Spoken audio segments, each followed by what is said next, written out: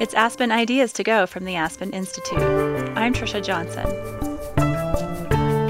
What does a future powered by algorithms and big intelligence mean for our lives?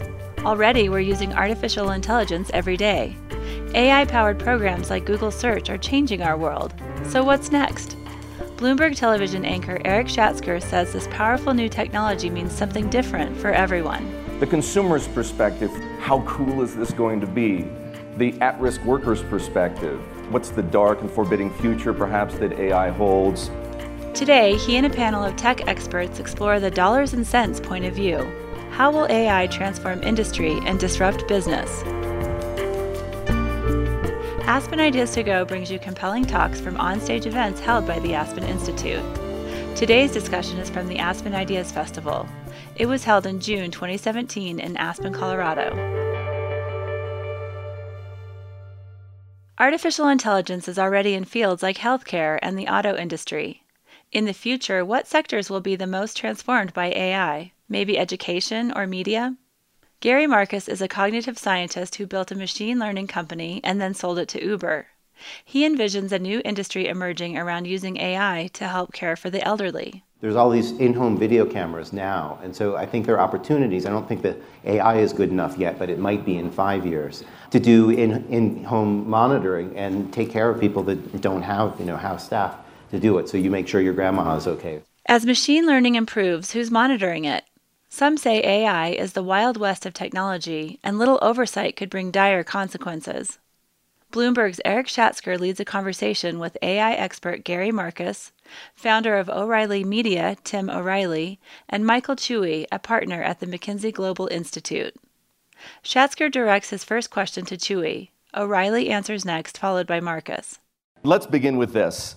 By cutting through the hype, how real is the promise of AI, and how seriously should one, if you will, a business manager or a business owner or a CEO, if you like, take its power to transform industry and to disrupt business models? And we'll start this one with you, Michael. A couple of things. One is, to answer your question directly, how real is the potential? It is absolutely real. And so we've studied, many different potential use cases of these technologies. I'll mention one. This idea of predictive maintenance, this idea that, right now there are generally two ways that you deal with things that are about to break. Either go check on them every once in a while or wait till they break and then fix it. If you get a lot of data from Internet of Things, et cetera, and you do some learning, machine learning, then you can potentially fix things before they're about to break. That has huge implications, not only reducing the costs of repairing things, but actually not having things break is incredibly powerful, because then your car can continue to run, your assembly line can continue to run. And by the way, if you think about healthcare as potentially being predictive maintenance for the human machine, right? And then again, if we can treat people before they become sick, that is incredibly powerful, not to have to bring them in the hospital.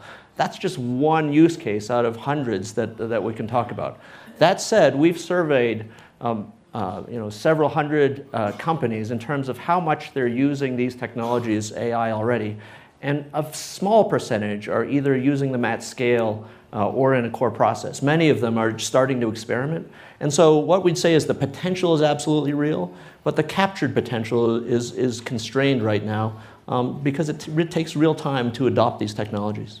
All right, well, let me start by saying, first of all, there's a continuum of technologies, and AI proper, what someone like Gary would call AI, is actually a relatively small subset and a very powerful subset of new capability. But it's going to be continuous with a lot of stuff we've been doing in this sort of big data area where we've been using statistical inference and so on. It's kind of what's behind companies like Google. Where the AI comes in is obviously that you're starting to build models where the insights are developed out of the model rather than by statistical analysis in the old sense. And so it allows often for unexpected insights. But one of the key things is that these technologies allow us to do things at enormous scale and speed. And just think about all the things in your life that we now take for granted. at one point we said WTF, and then all of a sudden we go, so what? Millions, hundreds of millions of people are walking around with a little blue dot on their phone that tells them exactly where they are in real time, and they can get directions to anywhere. They can find local restaurants. They can, that's not AI, but it sure is magical. And and so now you look at when you start adding AI and you start getting more and more predictions based on all that data. So it's going to penetrate every aspect of our lives. And the real question for me, I think, of whether it has a good impact or a bad impact is how much do we use it simply to cut costs and do exactly what we were doing before, but more efficiently and with fewer people? That's the fear of self-driving cars. We'll put all the truckers and the drivers out of work. Or do we say, well, what could we do with this that we couldn't do before? Just like we didn't used to be able to build skyscrapers before the industrial technologies of structural steel and great construction machines. And we did something that was previously unimaginable. And that's the thing that's so exciting to me about AI, is precisely that the things that are going to be most magical and most powerful are the things that are going to totally blow our minds in the same way that, the tunnel under the English Channel would have startled and amazed the people who were worried about the Industrial Revolution. I think there's going to be kind of two phases of that. So one has already begun. There are lots of AI applications that we take for granted, like Google Search is actually an AI application. Nowadays, Google Search uses a lot of machine learning, but Google Search was AI from the minute that it was launched. And so AI already has changed our world incredibly. There are all these kinds of optimization problems that Michael was pointing to. There's going to be a whole new set of applications that I don't think people even think about yet when AI can actually read. So as a kind of reality check, we should realize that AI can't read yet, that AI is sort of like animal intelligence now and not human intelligence. So you can't feed in a news story, let's say, or any written text to a machine and say who did what to whom, why, and when, what's their motivation. So there's a way in which we have all these like semi-literate machines. They can read some of the words. They can find two stories that are about roughly the same thing by totaling up the numbers of words, how many times were Trump and Russia mentioned or whatever. But they don't actually follow what's going on in the way that a human reader would. This is going to make a really profound impact on the world when they can read science well and we can actually do automatic scientific reasoning. So there's some problems in science that are too hard for individuals to understand because there's so many biological molecules interacting, tens of thousands of them. It's too hard for one person to understand. When we can get machines to be able to read the scientific literature as well as a person, but do computation as well as people, that's going to really be mind-changing in terms or world-changing in terms of what's going to happen for medicine. I think going back to your original question, if I could just add one other thing. I think for people who are like, say, hypothetical CEOs, a real question that they should be trying to wrap their mind around is, what can you do with AI now? What will we be able to do 5 years from now? What will we be able to do 20 years from now? I often find people from the outside are like, give me AI, but they don't really know like what they want AI to do for them in their company and which problems are tractable and which ones aren't. And I think it's going to be important for the most effective companies to get a handle on what's actually solvable now, which is typically these supervised learning problems where we have a lot of training data, and what's not. For example, something where you need to read a lot of text and integrate all of that text together. Just picking up on the idea of what's possible now, many of the things that we've already seen are just going to get better. So for example, Google Translation was done by purely statistical methods. It's now done by deep learning, and it just got better. But it was working before. It was working pretty well, and now it's working very well. And so the question is, once it starts working very well, do we get to the point of the Star Trek communicator? And that's going to be the next interesting phase where we'll just start. And some of that's going to be advances in devices beyond our phones. Where we'll go to another country and we'll just talk in our language and they'll hear it in theirs. And I think that's definitely a plausible future. Everyone speaks English in Star Trek, though. There is that. It's really the Babelfish in Hitchhiker's Guide that I think. Gary, could you pick up on this point that you just made about animal intelligence? Andrew Ng, who is here, co-founder of Coursera, maybe you saw him speak yesterday, or I think he spoke the day before as well, also the former head of Baidu AI and Google Brain, says AI can already automate anything it takes a normal brain 1 second to do. So if we could use that as the starting point, A, do you buy that premise? And B, if it's animal intelligence today, how long will it take before it's infant intelligence?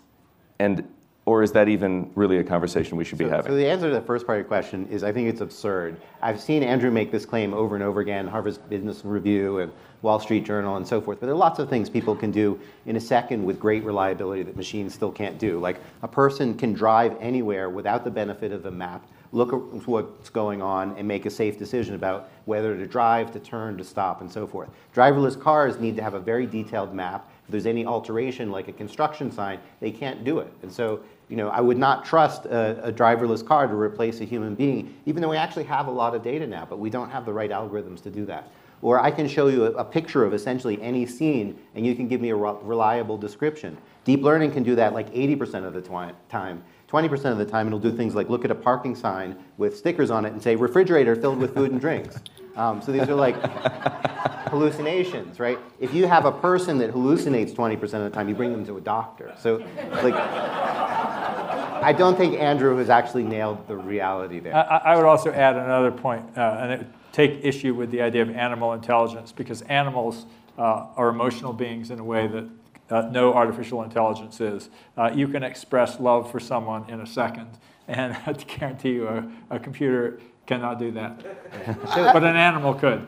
So I agree with what Tim is saying. I would say it's not like a linear scale. So there's a classic kind of ascending the chain of being, and humans are the ultimate. And I wouldn't really put it that way. I'd say there's some things animals do really well that machines are still struggling with, like navigating complex terrains. There's some things that machines do that animals can't do, like balancing checkbooks. And so it's not a linear comparison. But if you want to compare with human infants, which is something I do a lot since I have 2 children and I am a cognitive development researcher, I compare them all Which of those two is more important? The kids, but they're both important. Same thing.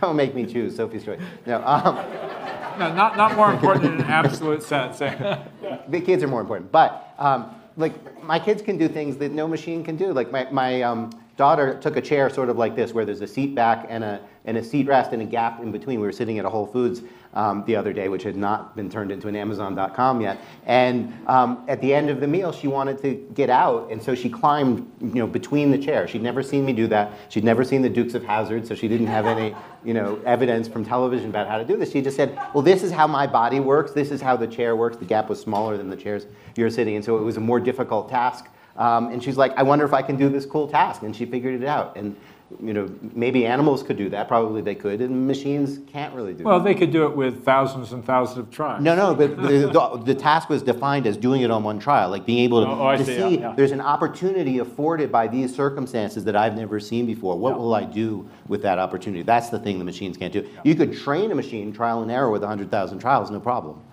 As Gary said too, it's neither linear nor unidimensional, right? So IQ as one measure doesn't make sense, I don't think.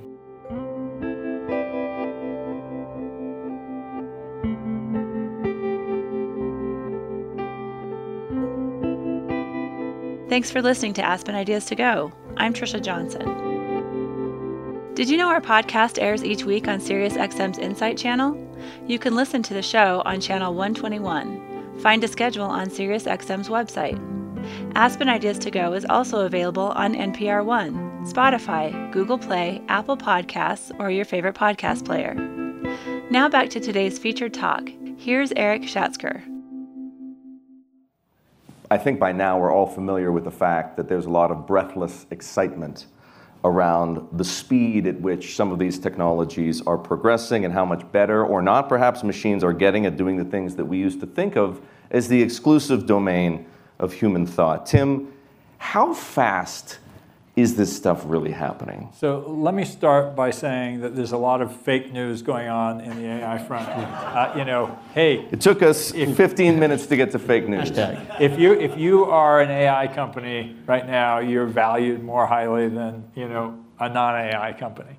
So regardless of the degree of AI, companies are slapping the label on. So that's just a caveat. And we've been there before. There was a time when everybody was a Web 2.0 company or an open source company or a big data company. Whatever you write about, people slap on and they're worth more. There is some of that. But the reality, how fast is it going? It's going unevenly fast. We're going to have amazing breakthroughs in some areas, and other things that seem obvious just will be harder than people think. And sometimes the harder thing is not going to be actually a technology problem. For example, I would bet that the challenge of getting an autonomous car to drive better than I do is not that hard, because I'm a lousy driver. But getting an autonomous car to drive well enough to remove the insurance risk and the liability risk and the social stigma of being able to drive in all circumstances may be a lot longer. So the last couple of percent may actually have legal and financial barriers more than technical barriers. Can I amplify on that too? I absolutely agree, right? Those of us who are technologists, we love solving the technical problems, and they're fun and they're hard and they're rewarding to do. But as we try to model out, even some of you have read our research from January, we estimate about 50% of the activities that people do in the economy today could be automated by technologies that have already been developed, right, without requiring some sort of breakthrough. So that seems like a huge number. But then if you think about how long it actually takes to integrate those technologies, develop them for an individual use case, have a positive business case for deploying them, and then, even when there's a positive business case, when we've looked at dozens of technologies, it's taken 8 to 28 years between the time that they're commercially available and the time they reach their plateau in adoption. Why? It's because the hard stuff is all the people stuff, changing the way that an organization operates, actually having everyone align that this is the right way we should use this technology. That all takes time, and all that technology diffusion takes real time. So we modeled a whole bunch of different scenarios for how fast this might actually happen. And the midpoint of those scenarios is in 2055. That's 10 presidential terms from now. Now, it could be 20 years early, it could be 20 years later. But just the speed of technology, it's amazing and it's fun to talk about, and we'll continue to work on that, I think. But also realizing that a lot of the hard work is not just solving the technical problem, but actually all the business problems and all the organizational problems and all of us as individuals being able to adapt to using this technology. That takes real time. I'd like to have you, if you don't mind, pick up on this point that you made, Tim, about unevenness. As you've just explained, Michael, you've spent a lot of time looking at the practical impact of AI, for lack of a better term, on the corporate world. And of course, there's a consequence to that, how it affects us as individuals, employees, investors, for example. But I'd like to try and come to something of a consensus here among the three of you on which industries, again, thinking that this is going to happen unevenly, which industries or business models are most ripe for or perhaps susceptible to disruption or transformation. What's at the top of your list? So one of the things that we discovered as we were doing this research that we published just a few weeks ago is that two things. One is that many of these technologies tend to increase the dispersion between the leading edge and everybody else, basically. And we find that both at an individual company level, right? The companies that are doing the best are superstar companies, and everyone is below. Brynjolfsson and McAfee have also published on this. We find that between sectors as well, that the sectors that have become more digitized, that have invested the most in digital technologies, as well as invested the most in operating in a digital way, have much better performance than other industries. And so the quick answer is which industry will continue to accelerate. It's the digital industries, those ones that were born digital, whether it's online companies. Those are ones that were born with a DNA to use data, that have already hired lots of machine learning expertise, and have invested highly in that. And so that sector will continue to accelerate. Everywhere else, it's a bit of a race. And so I think we see some sectors that have tremendous potential, but the human and regulatory stuff, healthcare is a perfect. Just about to go there. Just about to go there. Go ahead. Here's this field that could be so revolutionized by data and AI, and we have an ossified system that resists change and is going to change very slowly because it's sort of in this quasi-governmental, special regulated market space. You know, and even an unregulated market like retail. I mean, Amazon is 22 years old.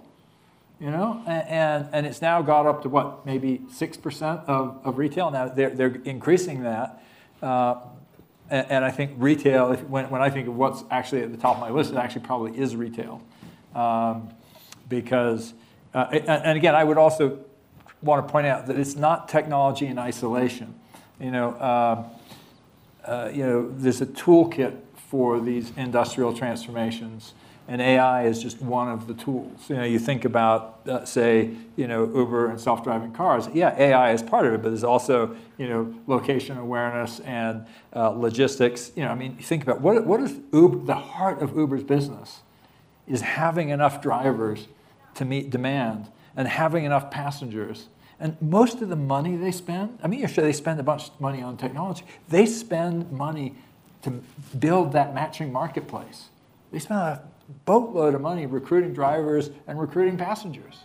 And, you know, and eventually the hope is that this becomes entirely self-sustaining. But in that transformative period, you know, customer acquisition costs are actually a limiting factor, not technology. They lose $2 billion a year. Yeah, exactly. So my vote would be that medicine is the industry that's going to be most profoundly changed by AI, but it's also going to be the hardest to change because of all the obstacles in place in terms of getting acceptance by doctors and health insurers and having, you know, different sets of data that aren't aligned and so forth. But in the long run, I think machines are going to be able to help with diagnosis, with triage, and eventually with automated scientific reasoning for figuring out what, you know, new treatments we can have. So you look at something like depression, and there hasn't been a new significant treatment in like 40 years or something like that. Or you look at cancer, and I guess there's some immunology stuff, but most of what people do now, they were doing in their early 70s. When we get AI systems that can really understand these complex molecular cascades, we're going to have breakthroughs in terms of treating those disorders. This is really going to fundamentally change the nature of human life. What about in the shorter run? You know, is it your industry, media? Media. I mean, we've seen this already, right? I mean, you know, everybody who's in print, that industry is undergoing tremendous disruption. It's not only because of AI, but again, the ability to you know, personalize the content that somebody receives. By the way, there are all kinds of issues with it that Tim has already made reference to, but also change the revenue model in order to deliver to the extent to which, you know, some of these media companies are ad served, or a significant percentage of, and sometimes most of their revenue comes from ads. As Tim had mentioned too, the enabling technology for a lot of that are AI related. Can I bring up one that has not, well, in one sense it has changed and for the worse, but it could change for the better, and that's politics. It's interesting because we've actually done a huge amount, not with AI, but so much as with big data, to micro-target, and it's actually led us down a very bad path. But in fact, if you actually think about what AI could bring to political discussion, you know, it could bring massive amounts of data. It could bring what Ray Dalio calls believability-weighted decision-making. You know, like, who has a good track record on this issue? Let's give their opinion more weight, so it's not just the shouting classes, you know, who can outshout each other. You know, but we're not going there. But we could actually build, you know, machines that aided us make good public policy decisions. On the we could front, we could, in the next 10 years, completely change education. Oh, yeah. If we put the resources in, we could make much better automatic teaching that was accessible to everybody. So I think we tend to spend money at the local level for schools. If we built sort of Hollywood production value level games and put the right research into it, I think we could profoundly change education in the next 10 years without having fundamental advances in AI. I think it's a matter of political will and people getting their mind around putting in projects that have the production values of good documentary movies and stuff like that, but I think it could be done with existing tools. Let me throw one more in there, which I think reflects the immense scope of the potential of these technologies, because we're not converging on one, right? But you know, there's stuff that very few of us see, which is industrial things, infrastructure stuff. and increasingly all of these systems are now being instrumented. And when you have instrumented systems, then you generate data. If you have data, then you can apply machine learning. And whether it's bridges, locomotives, jet engines, elevators, escalators, all of this stuff will increasingly generate data and be able to run more efficiently, more effectively, reduce energy consumption, reduce emissions as a result of this technology. And we mostly won't see it. When we study Internet of Things, 2/3 of all the potential impact of that data that can be generated by all these sensors occurs in B2B environments rather than B2C environments. So, we'll not see that directly, but the economic potential is in the trillions. It's huge. Yeah, here's another one for you, insurance. The Internet of Things is sort of part of that story, but AI is as well. We have had this historical industry that's based on prediction of risk. AI is really good at prediction. And if we are better able to predict risk, the entire equation changes for insurance. And it's unclear to me how that's going to play out, because it could play out that insurance companies use this technology because they have a much better idea of risk to actually exclude and limit their risk and to increase their take. Or they can also use it potentially to expand coverage and make a better insurance system that could cover more people. And I think that's exactly one of the kinds of choices that, for example, policymakers should really be thinking about. What is does the capability just allow this industry to become more extractive, or does it allow it actually to serve society better? Here's another one that doesn't really even exist at a large scale yet, but is elder care. So look at the demographics, and there's obviously going to be more and more need. There's all these in-home video cameras now, and so I think there are opportunities. I don't think that AI is good enough yet, but it might be in 5 years, to do in-home monitoring and take care of people that don't have staff to do it. So you make sure your grandma is okay, or things like that. Well, but even today, an Alexa style, help button. I think about you've got this bracelet or this button that you're supposed to carry around, and you fall and you've dropped it. And I have a very personal experience where my former mother-in-law had a stroke and was lying. Nobody was around. We were traveling. Was lying on the floor for a week.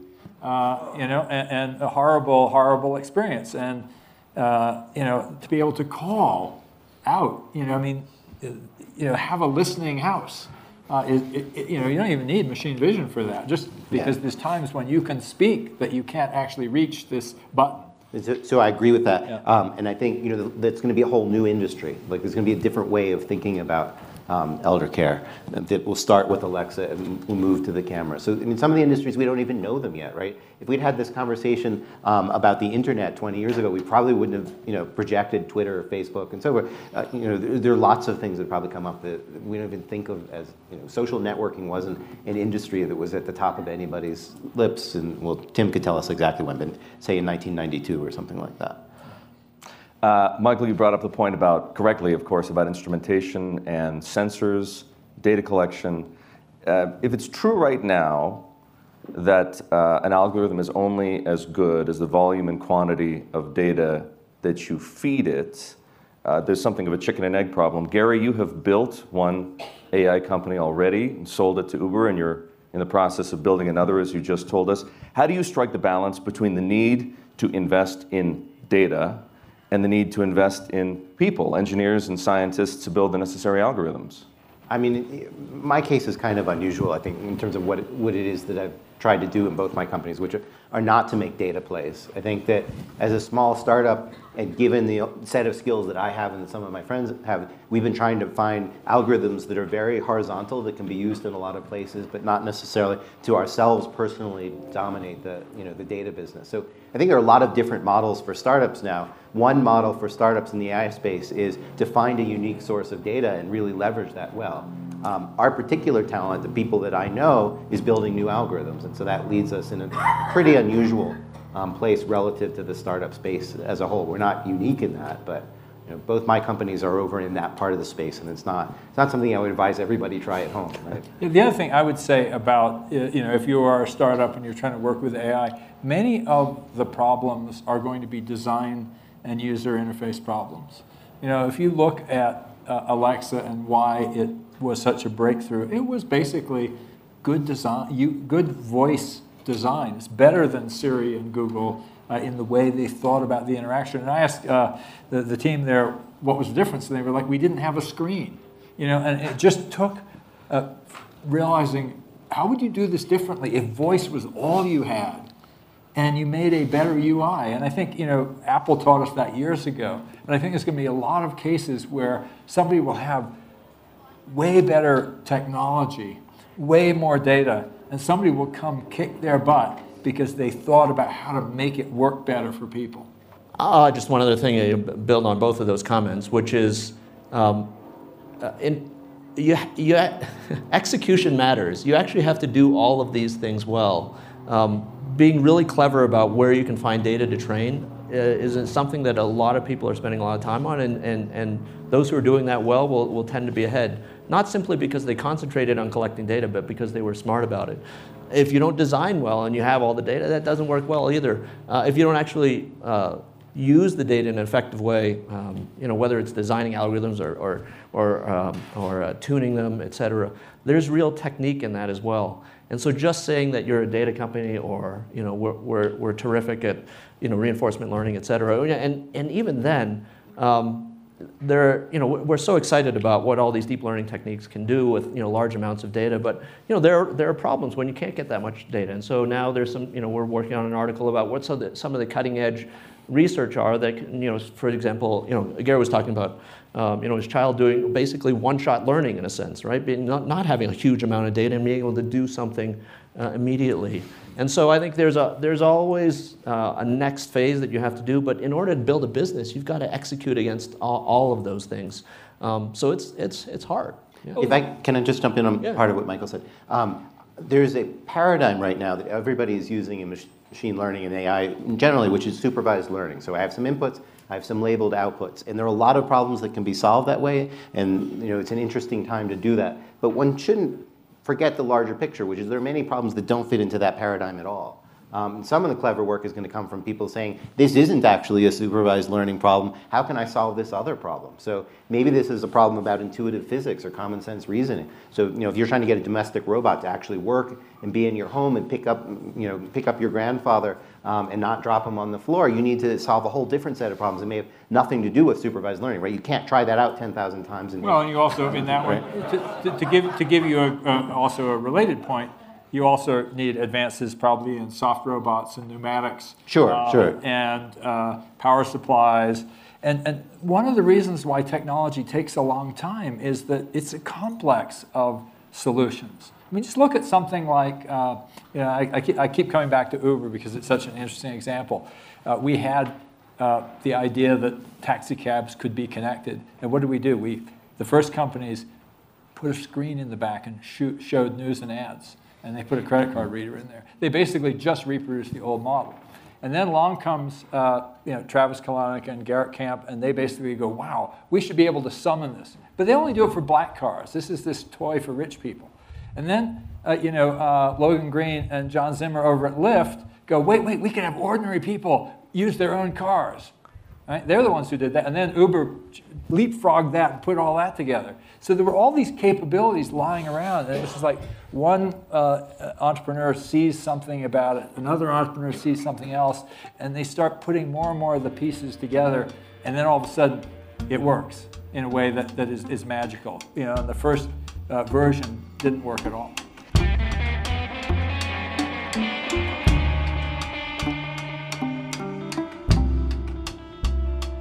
It's Aspen Ideas to Go. Thanks for listening. One of today's featured speakers, Tim O'Reilly, is in another one of our episodes. He speaks with New York Times columnist Charles Duhigg about his book, WTF, What's the Future and Why It's Up to Us. Technology has traditionally allowed us to do more. So why are we buying this idea that technology will just get rid of jobs? Why aren't we saying, what will it let us do that is currently impossible? O'Reilly's book tackles questions around AI, such as how we must exercise human control over our creations. Find the episode by searching Aspen Ideas to Go in your favorite podcast player. You can also find a link in our show notes. Here's the rest of today's conversation. Eric Schatzker. So, it seems sensible to me, based on how you describe it, Gary, that you're building these horizontal algorithms that aren't particularly data reliant. But there are lots of challenges companies are going to face that are data dependent. And so where do these AI titans fit into the equation, and how should others be thinking about them? The Baidus, the Facebooks, the Amazons, the Googles, perhaps the Ubers, perhaps the Apples, the Microsofts, the IBMs. To what degree do they dictate or control the future of AI? I think, or should we look about it differently, right? Should AI be open source? well, so I think you know that there's two parts of the question, but I think Yes. you know that I've recently started proposing that we have something like CERN for AI. I think I'll have a New York Times op-ed about this in a week or two or something like that. The premise is maybe we don't want the small number of titans to own all of AI. Then we sort of all pay a tax to use all the AI if all the IP is owned by a small number of places. And so, I mean, there's been a lot of talk about inequality in sessions here, like at Eric's session a few minutes ago. That's surely going to increase inequality by orders of magnitude unless something is done about it. So, and then there's a set of problems like machine reading that I think even the corporate titans mostly aren't working on, because there's a lot of low-hanging fruit to be tackled with the big data sets and deep learning and so forth. And so even there, I don't see people working on getting machines to be able to read, in the sense of like really being able to comprehend and say who did what, where, when, why. And so the proposal that I'm going to make is that maybe we should build something like CERN, which has 20,000 or something like that scientists from 20 countries working together, for things like the Large Hadron Collider that are completely open. A multilateral nonprofit research effort. Exactly, a multilateral nonprofit research effort that could be guided, for example, around machine reading for reading unstructured medical information, for example. It would be a huge advance for medicine if we could actually get off the ground. So I think there are a lot of problems to making something like that actually work, all the kind of global collaboration in politics and so forth. But if it really worked, I think it would be world-changing. Yeah, I agree with Gary, but let me bring another perspective on the big companies and platforms.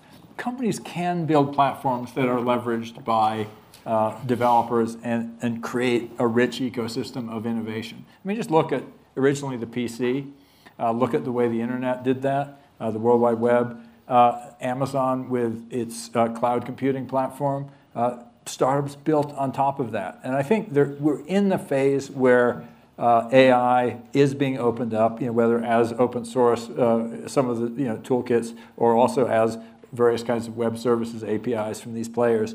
And there really is a question of, do those big players, first of all, they're competing with each other, so that's a good thing, because they have to attract developers, because developers help make a platform.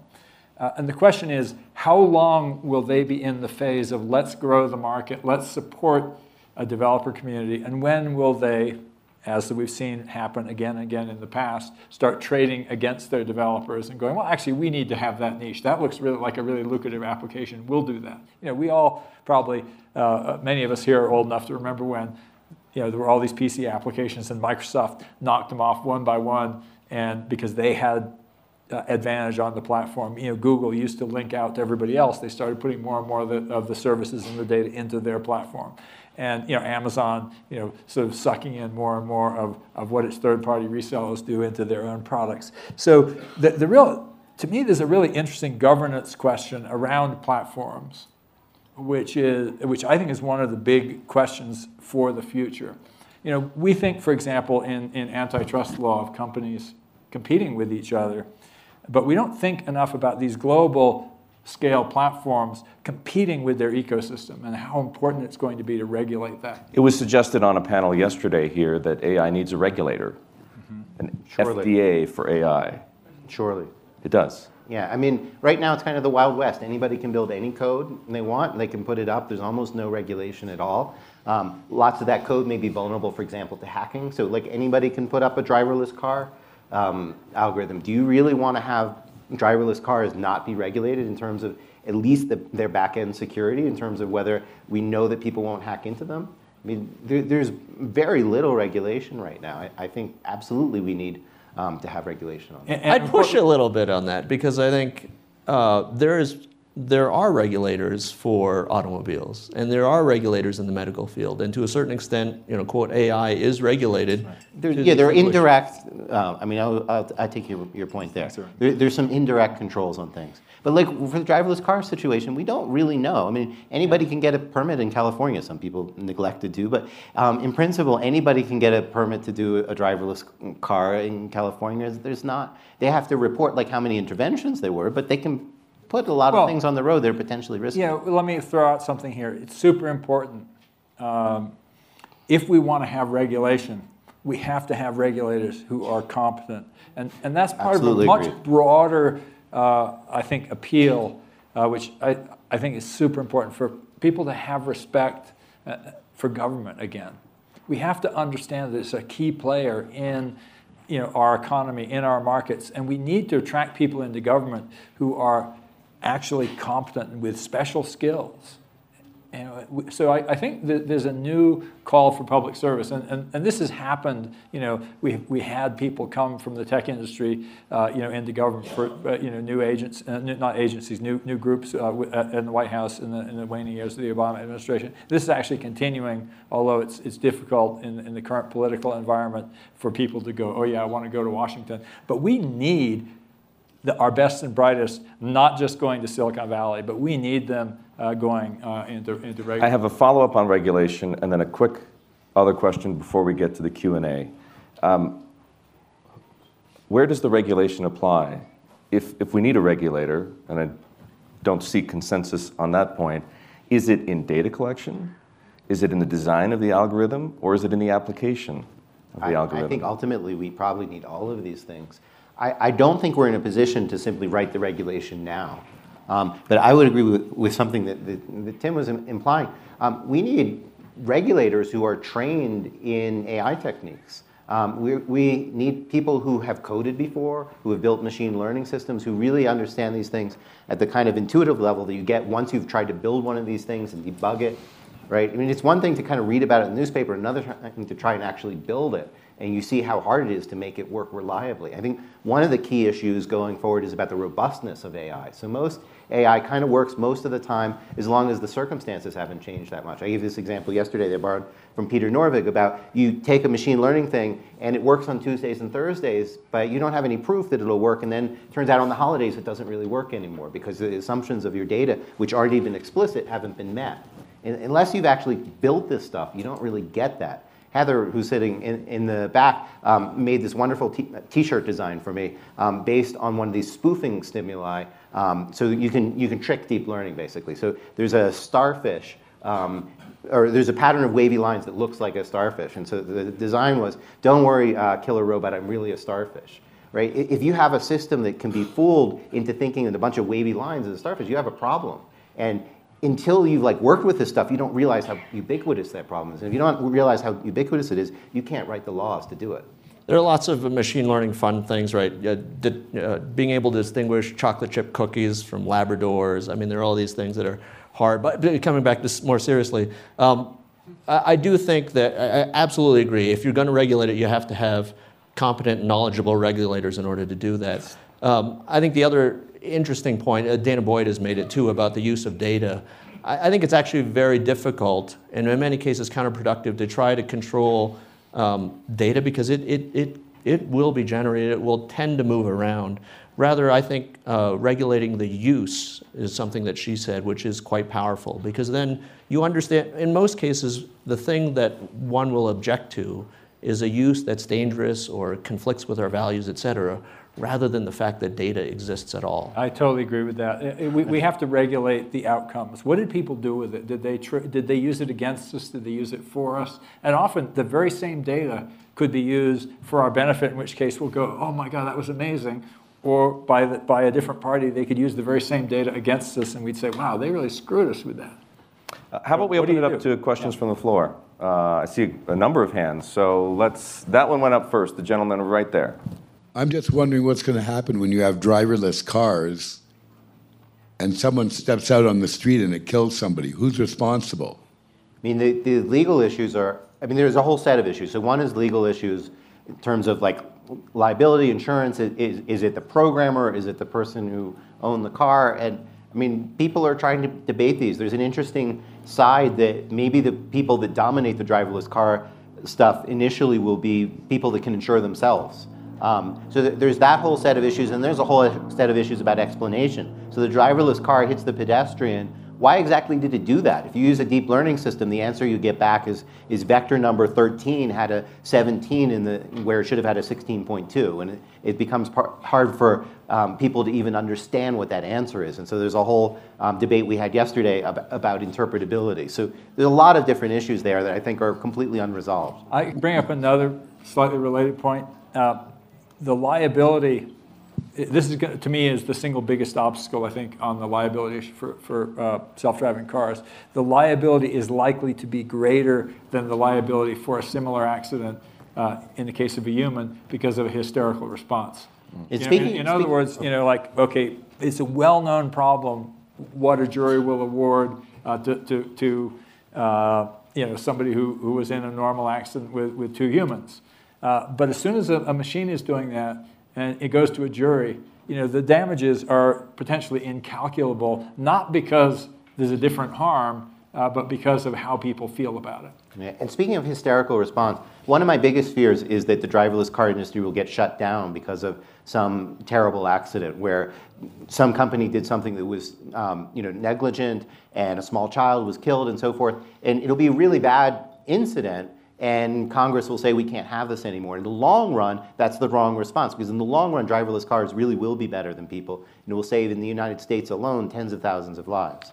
So in almost every panel that people have been talking about AI, we've talked about learning or the need for lifelong learning, but there aren't any panels about that. It'd be really interesting to think about a deep dive next year into learning and what we're going to do about that, the sort of lifelong learning thing. Can I just explain, or can you explain what that means to the audience? Yeah, so I mean, I think there's this idea of sort of, we built an education system, Tim illustrated it really nicely, that was sort of K through 12, maybe you get a degree, you learned your stuff, and then you're pumped out to do that same thing for 40 years in your career. And it was perfect for the Industrial Revolution, not necessarily perfect for today. This was in a different panel. In a different panel. You didn't miss it. You didn't miss it. But Check the web. Everybody seems to be flagging this. Our group, we have maybe a few 100 million students building things, Instructables, Tinkercad, things like that. So we see an awful lot of kids up to 80 years old learning how to make things. And we've started building basically a badge chain system that's sort of a what if for your own future by doing generative learning. So sort of taking basically machine learning to accelerate mastery. And in early tests with Maker Labs, watching somebody build an Instructable, having an algorithm actually help them, using Internet of Things sensors, we saw 47% reduction in expert interventions. Somebody coming in to stop you from hurting yourself, but also helping you actually build something.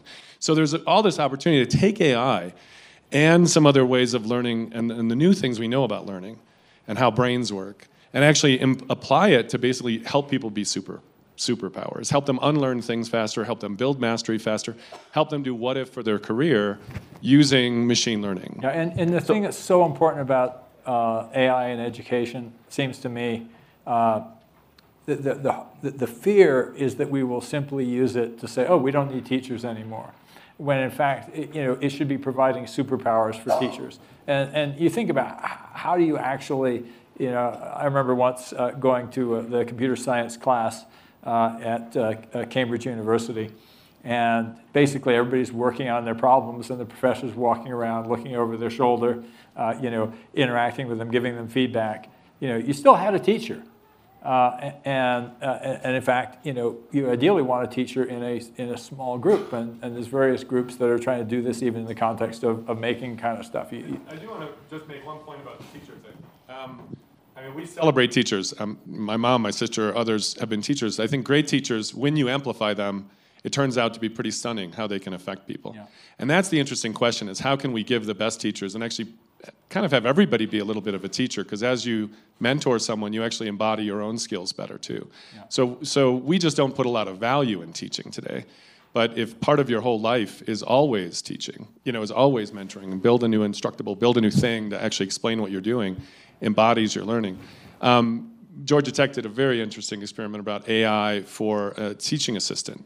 And the person who did the initiative, the teacher, said they basically were able to handle tens of thousands of students and actually be a lot more focused on the student, because the AI was getting rid of all the FAQ stuff and all the stuff all the time. Another question. I just wanted to clarify something Michael had said. You were sort of talking about automobiles, and he made the comment with the date 1255. That was the 2055. I'm sorry, 2055. So was that in relationship of your feeling that if there were driverless cars, it would take us that long too?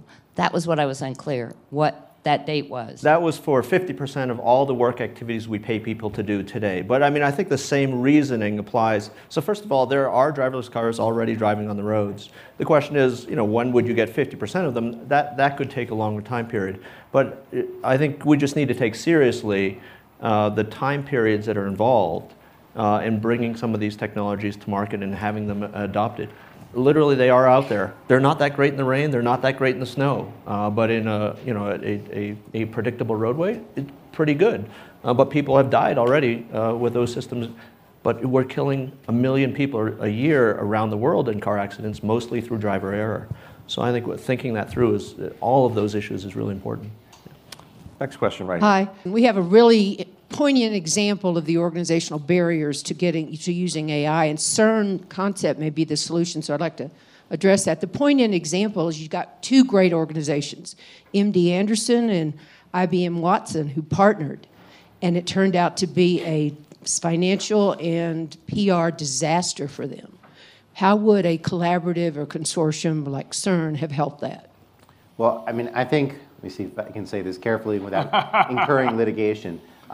The strength of Watson is at information retrieval. So it turns out that the reason that Watson won Jeopardy is because 99%, and they're candid about this if you read their technical papers, 99% of the Jeopardy questions, the answer is the title of a Wikipedia page. And so that narrows your search space. You don't have to infer very much. You can mostly look it up with some clever tools for looking things up. To do medicine well, you often have to, I don't know how often, but you often have to infer things that are not written on any page anywhere, and Watson doesn't have the capability to do that. Watson can't, in fact, read. It has a pretty good parser as far as these things go, but it has weak semantics in terms of representing what text actually means. If I were running this hypothetical CERN, I would really be focusing on how to get machines to read. I think that until you do that, you're limited in what you can do with medicine. So there are lots of interesting problems you can do without actually being able to read by doing statistical correlation, and that's what the AI field is right now. But there are some problems, and medicine is a good example, where you really want to be able to read text in order to do it well and not just do correlation. So I would be focusing the CERN on exactly that problem, hoping that we can build a new generation of tools. I wouldn't promise, 2-year delivery. This is a hard problem. But in the long run, that's how you're going to make progress on cancer, is if you have machines that can understand the scientific literature. We have time for 1 or 2 more questions, perhaps. There's one in the front row here. You haven't talked very much about what I'll call the affective or emotional side of AI.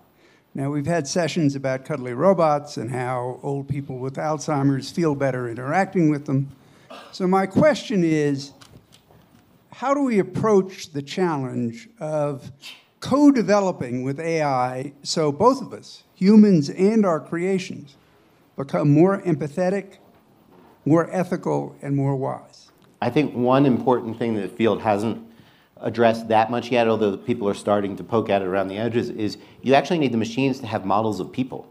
Now, some of this is hard to do without a good language model, but we have intuitive psychology. We understand what people's beliefs are, their desires, the goals that they're acting on, and so forth. The real difference between the machine in her, the abstract computer in her, and reality is the degree of what I would call theory of mind, or people might feel called theory of mind, that character has, is that character understands why people are doing things and when. In principle, I think a lot of this can be programmed, especially if you have good natural language understanding. It hasn't been a focus so much. There's also kind of a really interesting point, which is we are building giant AI systems that we are part of. When you think about Facebook, for example, we are part of Facebook, and the algorithms are part of Facebook, and we're working together. What they show us changes what we think and what we feel. And it was interesting because in this regard, Facebook manipulates us all the time to increase their ad dollars. But when they actually ran an experiment to see if what they showed people made them happier, they were pilloried for a breach of research ethics. I go, why is it okay to experiment on people to make money, but not to experiment whether you can make people happier? Just one. And that, to me, says something profoundly important about where we're going wrong with AI. Because we shouldn't be afraid. Yeah. Can I use this opportunity to ask a related question and to conclude? Tim's new book, WTF, you described, Tim, when we were talking before the panel as part economic polemic. I think an important question to be asked in the context of this discussion is, what ideas does each of you have to prevent, if you will, the spoils from the benefits of AI accruing to a small number of people or a small group of companies to prevent a winner-take-all scenario? It's come up in a number of discussions. I think it's important, again, given where we started this conversation, to finish it off this way. I think there are only two options. Either you do something like CERN for AI, so the public actually owns some of the AI because it helps to build it, or public IP, if you will. Public IP, or you have massive taxes on those who have vastly more money than everyone else. I don't really see a third option, but maybe my colleagues will. I think there are probably a set of policies that could encourage platform owners to build robust ecosystems. We kind of just accept that our current tax system is, it's handed down on the tablets. Moses went up on a mountain and came back with them. But you could imagine a completely different tax system that encouraged employing people, that encouraged, robust. Change the incentives, in other words. We just need to think through different incentives.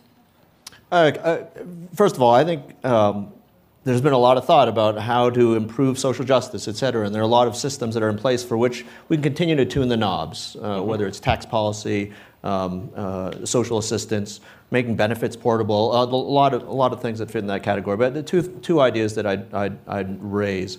One is we need to keep people working. And so, these technologies will displace people from their jobs. By the way, if people are seduced by the universal basic income idea, make sure you're solving the right problem. Because if you assume that there's going to be mass unemployment, that's actually a horrible outcome because we won't have enough economic growth. We need all the robots working plus all the people working. And so then the question is, how do we make sure that we keep everybody working? And that they get paid enough. We're doing some research right now which suggests there's probably going to be enough work, right? Yeah. Taking care of old people, infrastructure, developing the technology, increased prosperity around the world, adjusting our energy mix, et cetera. They're tearing down a lot of things we did wrong in the 20th century and rebuilding them in the 21st, dealing with climate change. Probably enough work, right? As Tim has said, right? What's the work that needs doing? And it seems there's a lot of work that needs doing, even if a bunch of that work gets automated. Then make sure that people get paid enough. I was worried as we started the research that in fact these would all be low-paid jobs. We're finding that a number of them, a large amount of them, are actually in some cases higher paid than the jobs that will be displaced. Which then asks to the question about lifelong learning: how can we help people transition to it? And I think that's actually, so, number one is make sure people are working, and how do we transition to them? And the other part is, if it, this decoupling that a number of people have documented between productivity and incomes, if an increasing amount of returns go to capital, Laura Tyson made this in a roundtable that we participated in. Then how can we have more people own the means of production? And we see people who are, running platform companies that are saying, I want to distribute ownership of the platform so that, in fact, more people can achieve the benefits of having a platform. Yeah, and I think that, for example, there are dynamics. Think about self-driving trucks. Are they owned by independent truckers? Because then it becomes a tool that they use to improve their income. If instead it's owned by the platform, then you just got rid of the people. And so there are really interesting questions there about, I think, ownership, and ownership of the means of production, I think, is a really interesting question. Michael Chui, Tim O'Reilly, Gary Marcus, I want to thank you. I want to ask everybody to join me in thanking them.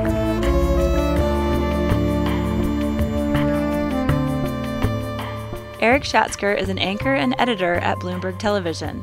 Tim O'Reilly publishes books and creates conferences around technology. He says he advocates for every major new technology coming out of Silicon Valley. Gary Marcus says he learned to program on a paper computer when he was 8 years old. He's a professor of psychology and neuroscience at NYU. Michael Chewy works in McKinsey & Company's research arm called McKinsey Global Institute. He looks at the impact of long-term technology trends for business and the economy. Their conversation was held at the Aspen Ideas Festival in June of 2017. Make sure to subscribe to Aspen Ideas to Go on Apple Podcasts or wherever you listen. Follow the Aspen Ideas Festival year-round on Twitter and Facebook at Aspen Ideas. The Institute is a nonpartisan forum for values-based leadership in the exchange of ideas. Today's show was produced by Marcy Krivonen and me and recorded by our team at the Aspen Institute. Our theme music is by Wonderly. I'm Trisha Johnson. Thanks for joining me.